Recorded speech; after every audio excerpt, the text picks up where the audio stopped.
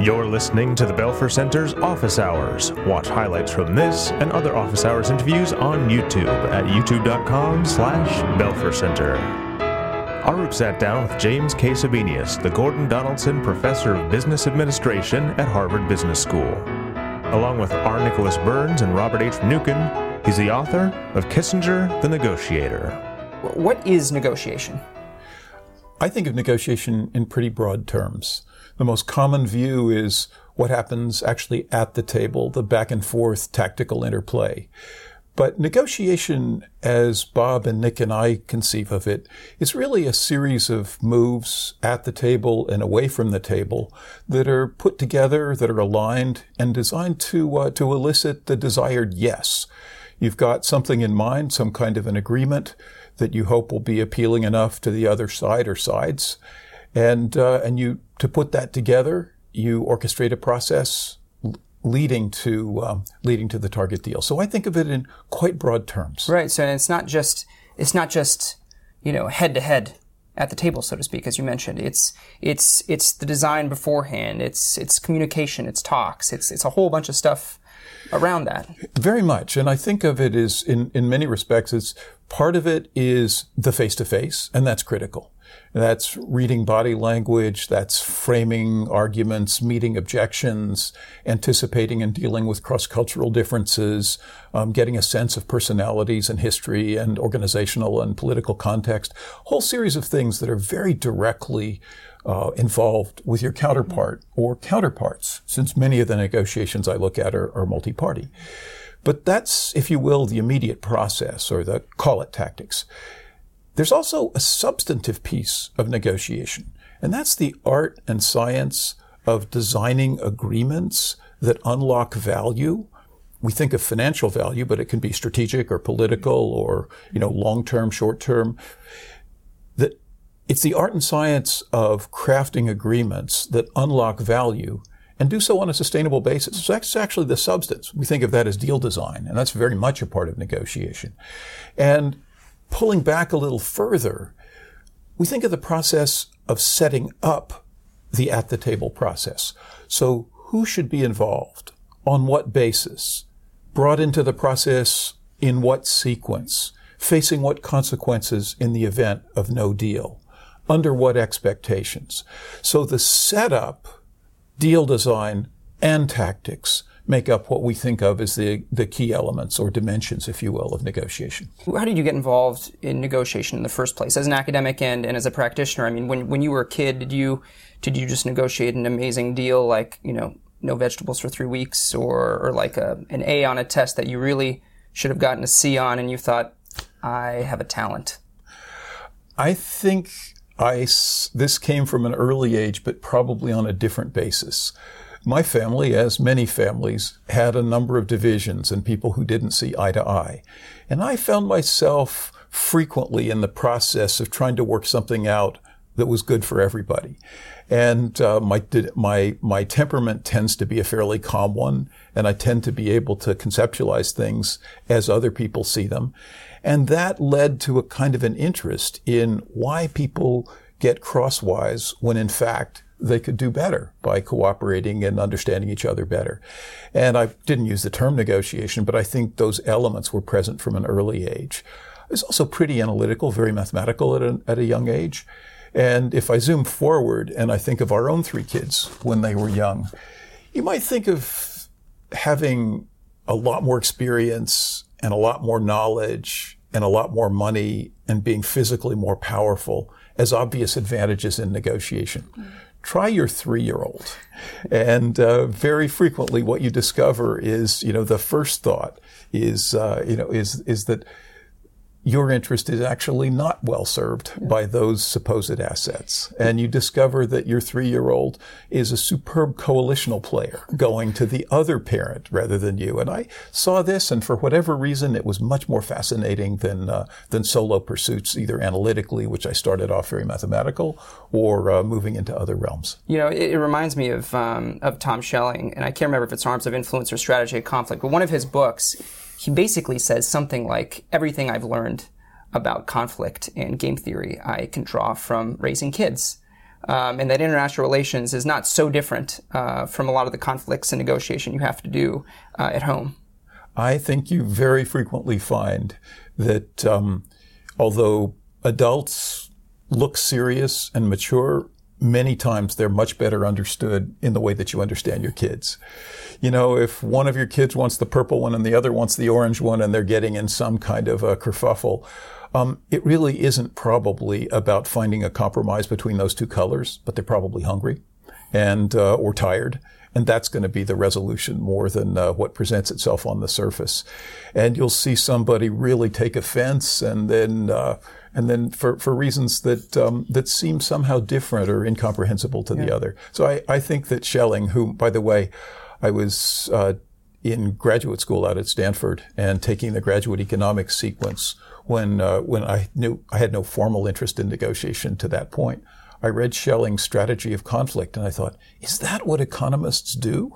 And then I found myself shifting courses entirely and ending up at Harvard and focusing on negotiation initially from a game theoretic point of view, and then more broadly in economics and international relations and business and so forth. Are there common mistakes that people make when negotiating? I would say there are many. Frequently people focus on their own or the other side's position, which is the stance one takes in bargaining. And in fact, pushing behind those positions, you'll often find interests that could be reconciled. But the negotiation takes place at a kind of a surface level. And there are many, many examples of this. I know Henry Kissinger talks about the early part of the disengagement accords between the Egyptians and the Israelis over the Sinai. And the positions of where you literally draw the line in the sand were incompatible. And at least for a while, if you think behind the positions that the two sides were taking, and you say, what were their interests? Obviously, the Israelis had a keen interest in security. The Israelis did. The Egyptians were focused, after all the centuries of colonial domination and otherwise, sovereignty was especially important. And for a while, a demilitarized zone under the Egyptian flag managed to reconcile that, getting behind the positions of draw the line here, draw the line there, and finding something. You see this time and time again. That's a common mistake. I think more importantly, and for the purposes of complex negotiations, where I've really made my kind of my academic interest, I find that people see negotiations far too narrowly. As we were speaking before, they often focus far too much on the tactical and interpersonal, as important as that is, but not exclusively important. They don't think of a range of much broader possible agreements, and they don't think of the range of possible other parties, other interests, no-deal options, coalitional moves. Thinking broadly and creatively about how to structure negotiations is something that I think I see happen all the time. There are many others. We talked about, when you asked the question, why negotiate at all? People do get caught up in a process without asking sometimes what the purpose in negotiation is at all. Because sometimes you're better off trying to figure out a better deal with somebody when the same energy might be far better utilized in improving your no-deal options and doing something entirely outside of the negotiation. So getting too fixated on a narrow piece of the process captures a lot of sins, if you will, in negotiation. Now, a lot of these themes, you mentioned in your book, right? Which we got here again. It's Kissinger, the Negotiator: Lessons from Deal Making at the Highest Level, and so I want to get into this a little bit. Why write this book? What's the purpose? The book really comes from a couple of programs that several of us at Harvard have been involved with. There's a program that I've chaired at the Program on Negotiation based at the law school, but Harvard-wide with MIT and the Fletcher School at Tufts and so forth, on so-called Great Negotiators. And that's a sequence of women and men from around the world whom we've honored, some traditional diplomats, others remarkable negotiators in the arts or otherwise. We honored in 2012 former Secretary of State Jim Baker. and really for his key work in the unification of Germany within NATO, the Gulf War Coalition to eject Saddam Hussein from Kuwait, the Madrid Conference of the Arabs and Israelis. And when we did that, we got together and joined forces with Nick Burns and his Future of Diplomacy project. That was so successful, and perhaps a bit surprisingly, given that Baker was a tough Texas conservative and talked pretty bluntly, but people learned a lot. And Nick had the idea of our investigating and asking all former U.S. Secretaries of State about their most challenging negotiations and what we might learn.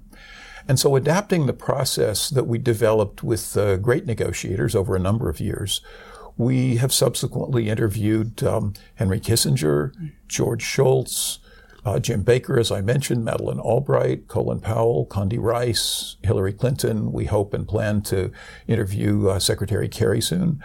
And long interviews, mostly videotaped, to really probe their most challenging negotiations and what we can learn. Our sessions with Henry Kissinger, after much preparation, I think I read about 6,000 pages of his memoirs and writings, and actually found myself looking for more. The level of insight about negotiation was striking.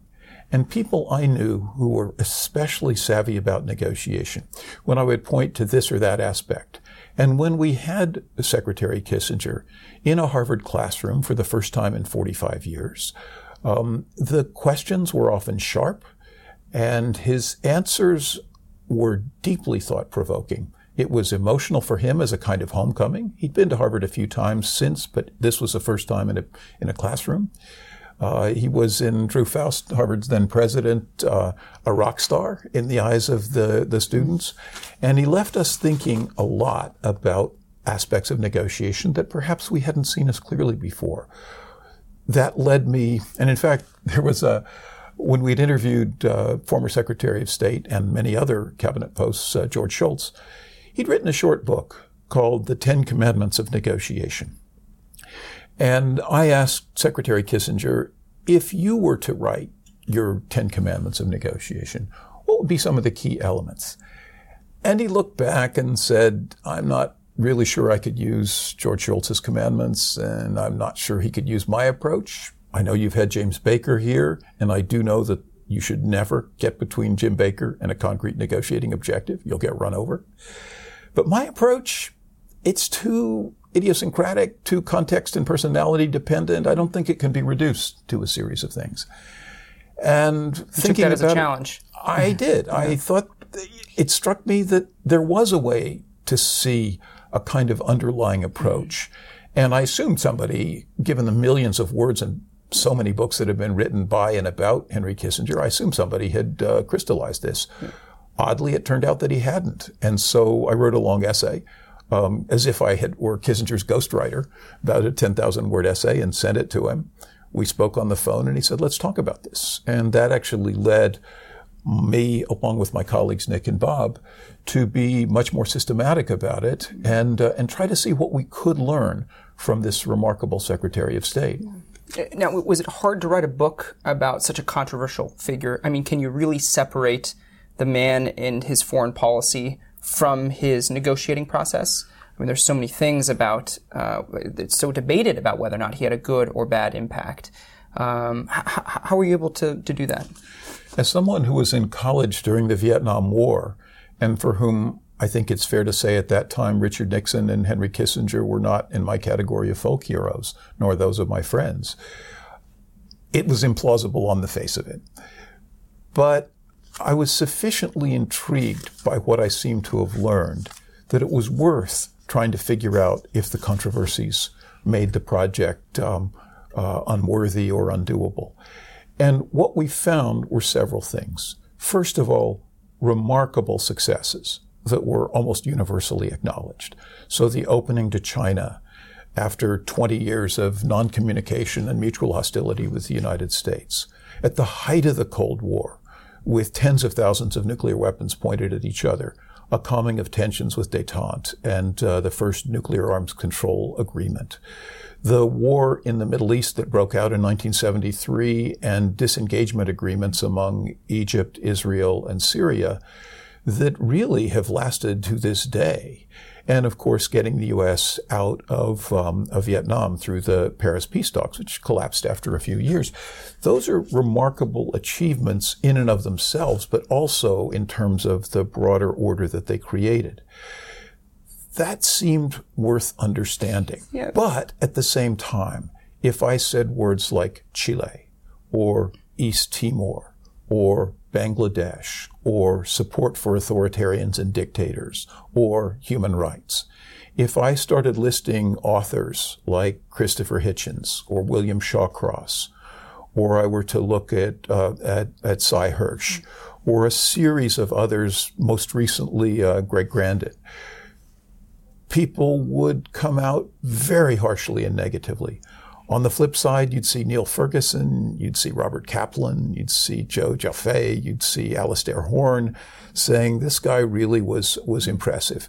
And it almost came to a head in the Democratic primary debates between Hillary Clinton and Bernie Sanders, when Secretary Clinton said, I would turn to Henry Kissinger for advice, and Bernie Sanders said, no way. And that led to a debate among a dozen different columnists on both sides in the Times and elsewhere about, is Kissinger a saint or a sinner? Mm. And what I think, stepping back from that controversy, which is real and, more than 40 years after he held office, still pretty raw, what I think struck me, looking every few years, there's a survey of international relations academics, about 1,600 of them, and they rate secretaries of state in terms of effectiveness. Overwhelmingly, across the political spectrum, whether you're an institutionalist or a realist, or whether you're, liberal or conservative, Kissinger overwhelmingly was rated as the most effective. And I think that was the question. What could we learn about his effectiveness, while in no sense trying to overlook some of the real problems that both influenced his negotiations, and those I hope we brought out, as well as the some of the most useful aspects. But it was really a book not so much to evaluate the past as to learn from it. You were also critical in the book. You aren't, yes. I mean, it's not just, well, let's look at his negotiating process and he was so good at it and he's amazing. There were a lot of moments where you criticize his basic assumption. One of the things you mentioned in the book, one of the takeaways is good assumptions, that good negotiators have to have good assumptions. And there's a huge section, of course, about the Vietnam War and the assumption of the domino theory, and other sorts of mistaken assumptions that you do sort of take a critical look. So what were things that you felt you could learn from Kissinger, that there were mistakes that he made, and what were some of the things that you think that he did particularly well? So the mistakes that Kissinger made, I would say, largely fell in the category that you described. So if you look at the Vietnam negotiations, as a technical matter, and we might talk about this, I was surprised at the subtlety and, frankly, virtuosity of what, to me, before I looked at the process, looked like the U.S. was in a very strong position. And in fact, the case could be made that the U.S. was actually in quite a weak position. It was committed to withdraw, and the North Vietnamese knew it. A weak negotiating position. A weak negotiating position, exactly. Right. And there was a lot of pretty remarkable moves in that, and we could discuss it. It's complicated. But what underlay the Vietnam talks, and many, many critiques at the time, were the assumptions that Vietnam was strategically critical, that American credibility broadly was at stake, that Vietnamization could work, and that if we reached a deal, it could be enforced. And at the time and subsequently, all those assumptions have been challenged. And I think going in and seeing things too much from a classical East-West anti-communist perspective probably misled the process. I think there's a far less well-known negotiation that intrigued us, in part just because it was so little known to any of us and so interesting, which was persuading the then Prime Minister of Rhodesia, Ian Smith, to admit black majority rule within a couple of years. That seemed unlikely on the face of it, and we, I think, learned a lot from that example, which had far less of the controversy attached to many of the other negotiations that we studied. And yet there, his focus really began, or I should say, he became focused on Southern Africa primarily, at least in the first instance, as a possible front in the Cold War. And had he thought about some of the other issues earlier, it might well have happened more effectively, even though we think we can learn a great deal from what on the surface is an almost incomprehensibly complex and unlikely negotiation. Here you have the two, South Africa, an apartheid state. You've got Rhodesia, a white minority ruled country with, a few 100,000 whites and several million blacks. And you have Kissinger orchestrating a complex coalitional process among relatively radical African states, other Organization of African Unity state members, the British, the Americans, and most unlikely of all, getting the South Africans to pressure the Rhodesians to abandon white minority rule. South Africa, which was South Africa, which had was an apartheid state. Was an apartheid state. Yeah.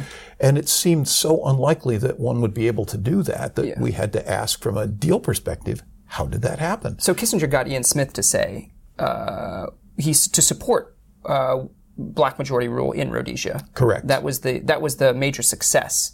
So what was had he come to that earlier? Had he started the process earlier? What were the mistakes in that? This process, I jumped into it a little bit without much context. He became interested in this as a possible negotiation fairly late in the game. Richard Nixon had resigned. He was Gerald Ford's Secretary of State. There had been Cuban and Soviet incursions into Angola. Mozambique was looking as if it might go radical, if you will, and Kissinger got interested in that conflict, and then that led to the Rhodesian negotiations. In effect, a large-scale bargain that if Kissinger were able to persuade Smith to abandon white minority rule, the states in the region would agree to keep foreign troops out of the region. That happened so late in the game, and in fact, Ford lost the election and Kissinger became a lame duck before the process was complete. Right. Arguably, seeing this earlier and focusing more on the intrinsic democratic issues that were at stake rather than the Cold War issues might have brought that to better fruition earlier. So I think that would be another example of assumptions about the world that might be different. And some of the things that you said, well, actually, before we get to that, the greatest takeaways that Kissinger did employ effectively, you called the Rhodesia, which is now present-day Zimbabwe, you called that negotiation the forgotten negotiation, the forgotten Kissinger negotiation, that this was a major success. It was seen as a huge success at the time. Why don't people care about it? I think several reasons. First, Kissinger has remained a controversial figure, and this is a part of the world that doesn't receive an awful lot of attention. But beyond the controversy surrounding Kissinger, the fact is that white minority rule didn't leave Rhodesia, now Zimbabwe, until a couple of years later, when at Lancaster House, the British essentially midwifed the deal that Kissinger had essentially put in place. And while a triumph, if you will, for democratic principle, in that the majority of Zimbabweans could now vote for their leadership, they did, and they voted for Robert Mugabe, who arguably has been a disaster economically and democratically. So the final outcome, the outcome for years afterwards, was miserable.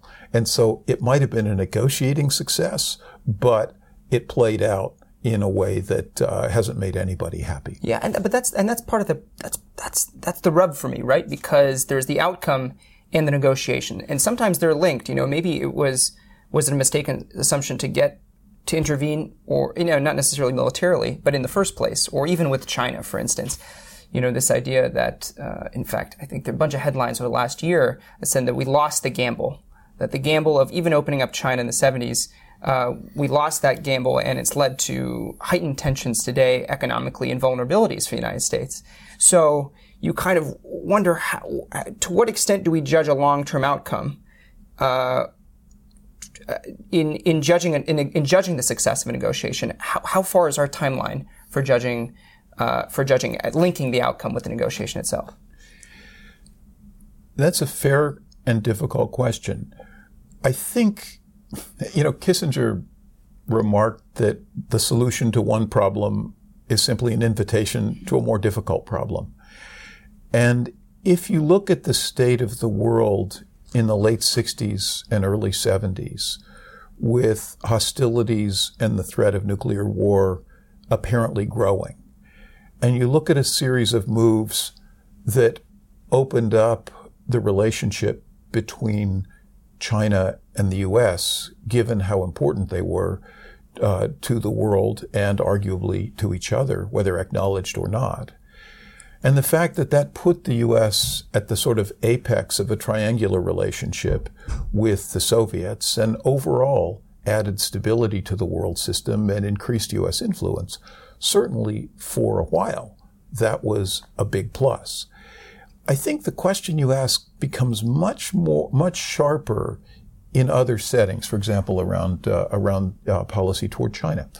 So there was a bet that I think the outcome of which is still uncertain about whether admitting China to the World Trade Organization was a good thing or a bad thing. The bet was that would lead to Chinese acceptance of a series of international norms that the U.S. and others held dear. And it's not working out that way at all. So many people say, was that a good idea to expand the trading system, to include the Chinese in the way that they have, and so forth? That seems to be a more debatable question than should the U.S. have recognized the Chinese in the first place or operated in isolation from them in a less stable world.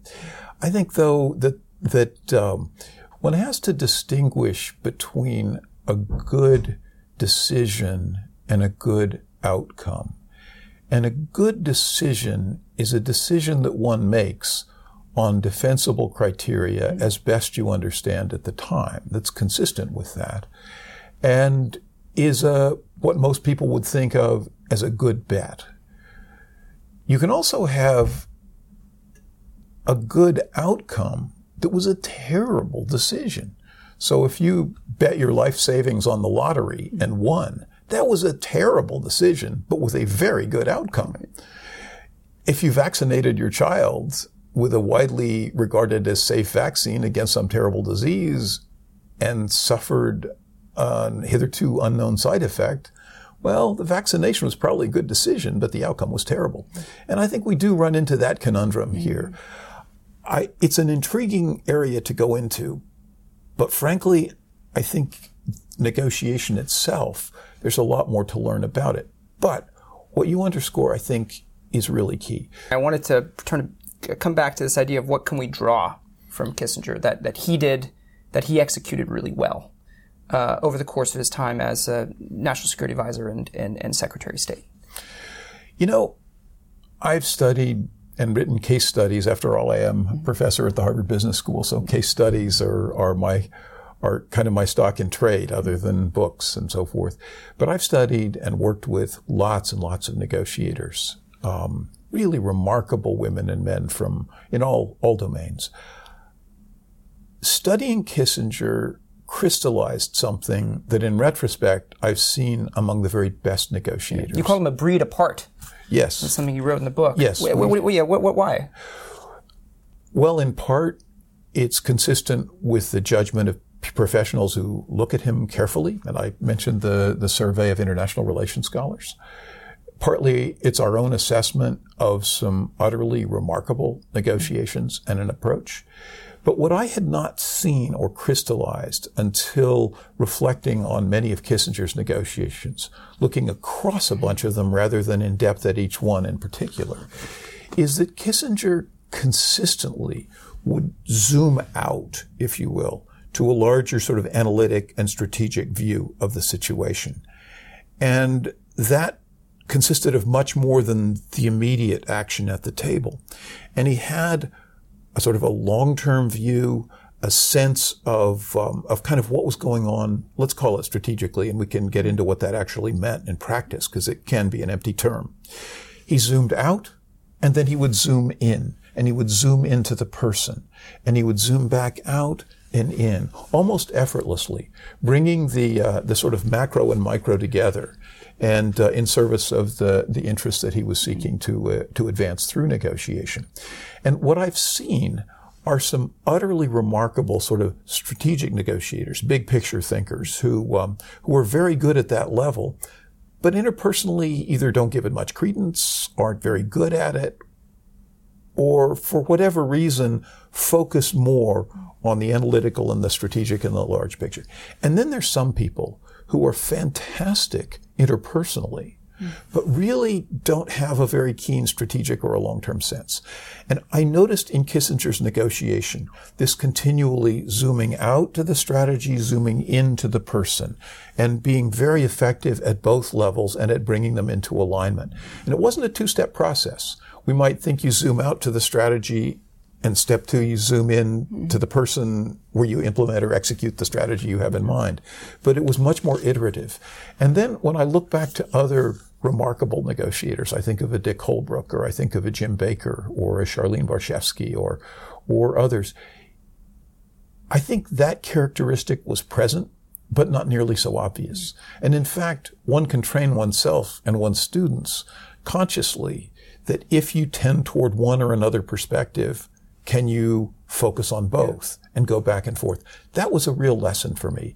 The fact the elements of what it means to zoom out and the elements of what it means to zoom in, I think are really interesting, and several chapters of the book are devoted to each of those as well as bringing them together. What can normal people take from this book? Why should most of the negotiations we enter aren't trying to orchestrate peace between, Israel and the broader Middle East. It's things like, I prefer washing the dishes as opposed to taking out the trash. These are more mundane. They're so mundane. These are very, very normal day-to-day negotiations that most people experience. So what kind of lessons could that person draw from your book or from Kissinger? Well, in the book, we took real pains to step out of the diplomatic narrative or the discussion of Kissinger per se to try to draw broader negotiation insights. Because the real purpose of this book was prescriptive. That is, what is a kind of analysis of a situation that's likely to generate an approach, strategy, and tactics that get you more what you want? And, zooming out in a mundane, everyday negotiation might be saying, what's really important here? Is it the relationship, or do I want to make sure that I get my way in going to movie A as opposed to movie B? Really understand what your interests are in the situation, and how, maybe you need to bring somebody else into the process because you're just either oil and water, or somebody else brings something in that'll make the three of you work well. You want to think a little bit more broadly than just launch in and say, here's my position, and now what's your position? And then you battle and see if you end up someplace in the middle. The second thing, and so in a mini sense, you might say that that's kind of a zooming out piece, but that's, is there a strategic perspective? Have you really thought about how a deal versus no deal looks to the different sides and so forth? That's kind of a broader piece. But then in everyday negotiations, I think the zooming in that we saw Kissinger do, which frankly surprised me, because I thought, and I think most people have a view of Kissinger that's more geopolitical. And there's a kind of a metaphor of a grandmaster on a geopolitical chessboard. And yet, one thing that was surprising to me and I found actually delightful to write, was to see how Kissinger both read his counterparts, how much he strove to empathize with his counterparts. And by empathy, I don't mean to sympathize. I mean to kind of inhabit their point of view and convey to them that you kind of get who they are. Yeah. That's enormously persuasive. He wasn't known for being empathetic. Well, I think the first word one would say with Henry Kissinger is hardly empathetic. Right. And yet in the sense that I define the term, my colleague Bob Benukin has spent a lot of time teasing out what many people think of as kind of polar opposites in negotiation, which would be empathetic and assertive. And most people would say Kissinger was on the assertive end of the scale. But actually, really effective negotiators are both empathetic, not necessarily in agreeing, but conveying, really understanding the other side, conveying to the other side that you get who they are and what they're about, as well as asserting the interests that they have. And I think reading the other side, establishing rapport, figuring out how to make proposals, it's quite interesting that most people think of negotiation as kind of glorified haggling in day-to-day pieces. And actually Kissinger, while he early on in his career made a lot of haggling-like comments, and many of his negotiations had that element here or there, but he actually was much more focused on how do we reconcile interests? Because if people don't see something as in their interest, even if they say yes to it, they're not going to stick with it. And that's true of people as it is of nations. And I think when you look at this in those terms, it's relevant. I don't think most people would turn to this book and Henry Kissinger for advice on buying a car or negotiating their salary, though there are elements that are quite relevant. But I think this is more a book for people who face complex negotiations. And that doesn't have to mean global world scale negotiations. It simply means there are typically a number of different parties. It could be a financial transaction. It could be an alliance or a merger. It could be a scientific collaboration among several different countries. It could be really a complex sale, if you will, in business. But if there are elements of complexity, more than one party, internal parties who have to work something out in tandem with the external parties, if there are a number of different issues, different and complex alternatives to a negotiated agreement, when those elements are present, there's no better guide than Kissinger. And I don't think it's at all necessary to imagine that this stuff's only applicable at the high level. How important is a really good smile in negotiations? I mean, charm, the original kind of negotiating tactic, send Joe Biden in somewhere and he'll basically get you what you want. Bill Richardson would embody that as well. I've seen really effective negotiators who smile and ones who frown. I think in general, a smile works much better, even if Donald Trump says that he wants to be Winston Churchill in negotiation and have that downcast mouth. But body language can make a difference because people do make unconscious, on-the-spot decisions, friend or foe, easy or hard, and that can shape expectations, which in turn can affect the negotiations. So I wouldn't discount the effect of that.